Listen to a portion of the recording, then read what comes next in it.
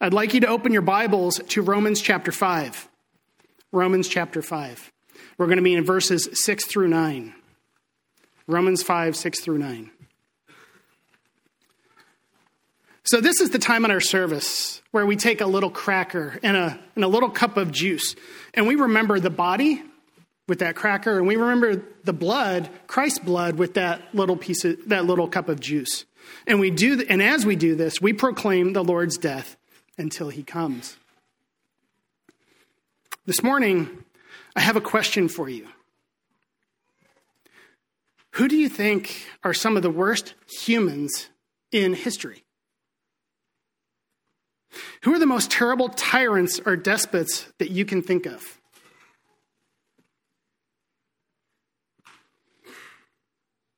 Perhaps some of the names that come to mind are Antiochus Epiphanes, as we've been learning about on Sunday nights and as Smed has gone through the book of Daniel.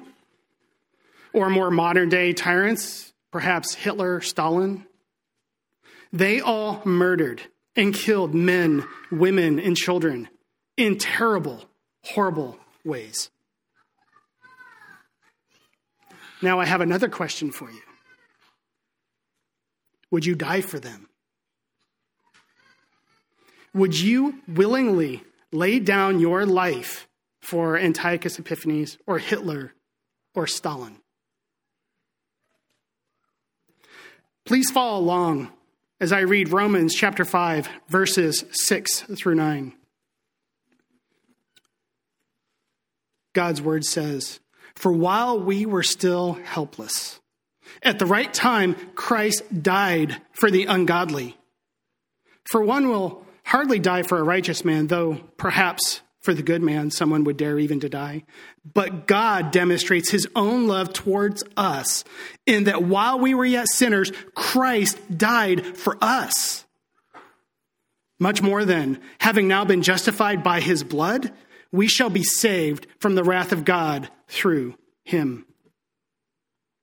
In verse 6, the Apostle Paul tells us that believers, himself included, were helpless to save themselves. And yet, at the right time, Christ died for the ungodly. Christ died for the ungodly.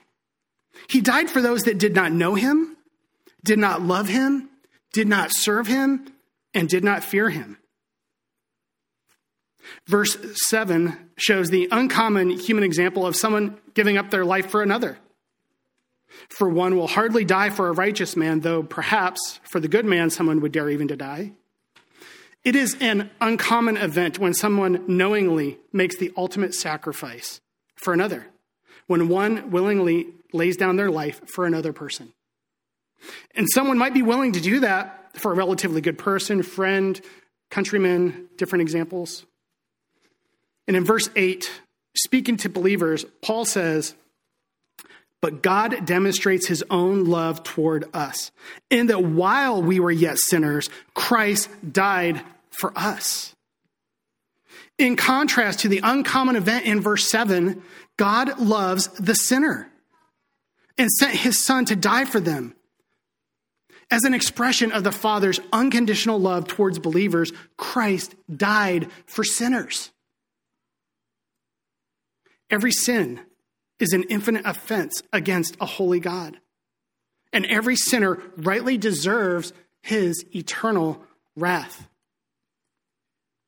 The sinner is an enemy of God and fighting against God. Who dies for an enemy? Who dies for the wicked? God does. God in Christ died for believers. There was nothing good about us. There was nothing lovely about us. There was nothing we'd done or could do to earn favor with God. There's nothing in us that would attract God's love. We're simply objects of God's unconditional love and mercy and grace. And verse 9 says, "Much more then, having been justified by his blood, we shall be saved from the wrath of God through him." Believers, having been justified, having been declared righteous by the blood of Christ shed at the cross, Believers will be saved from the wrath of God.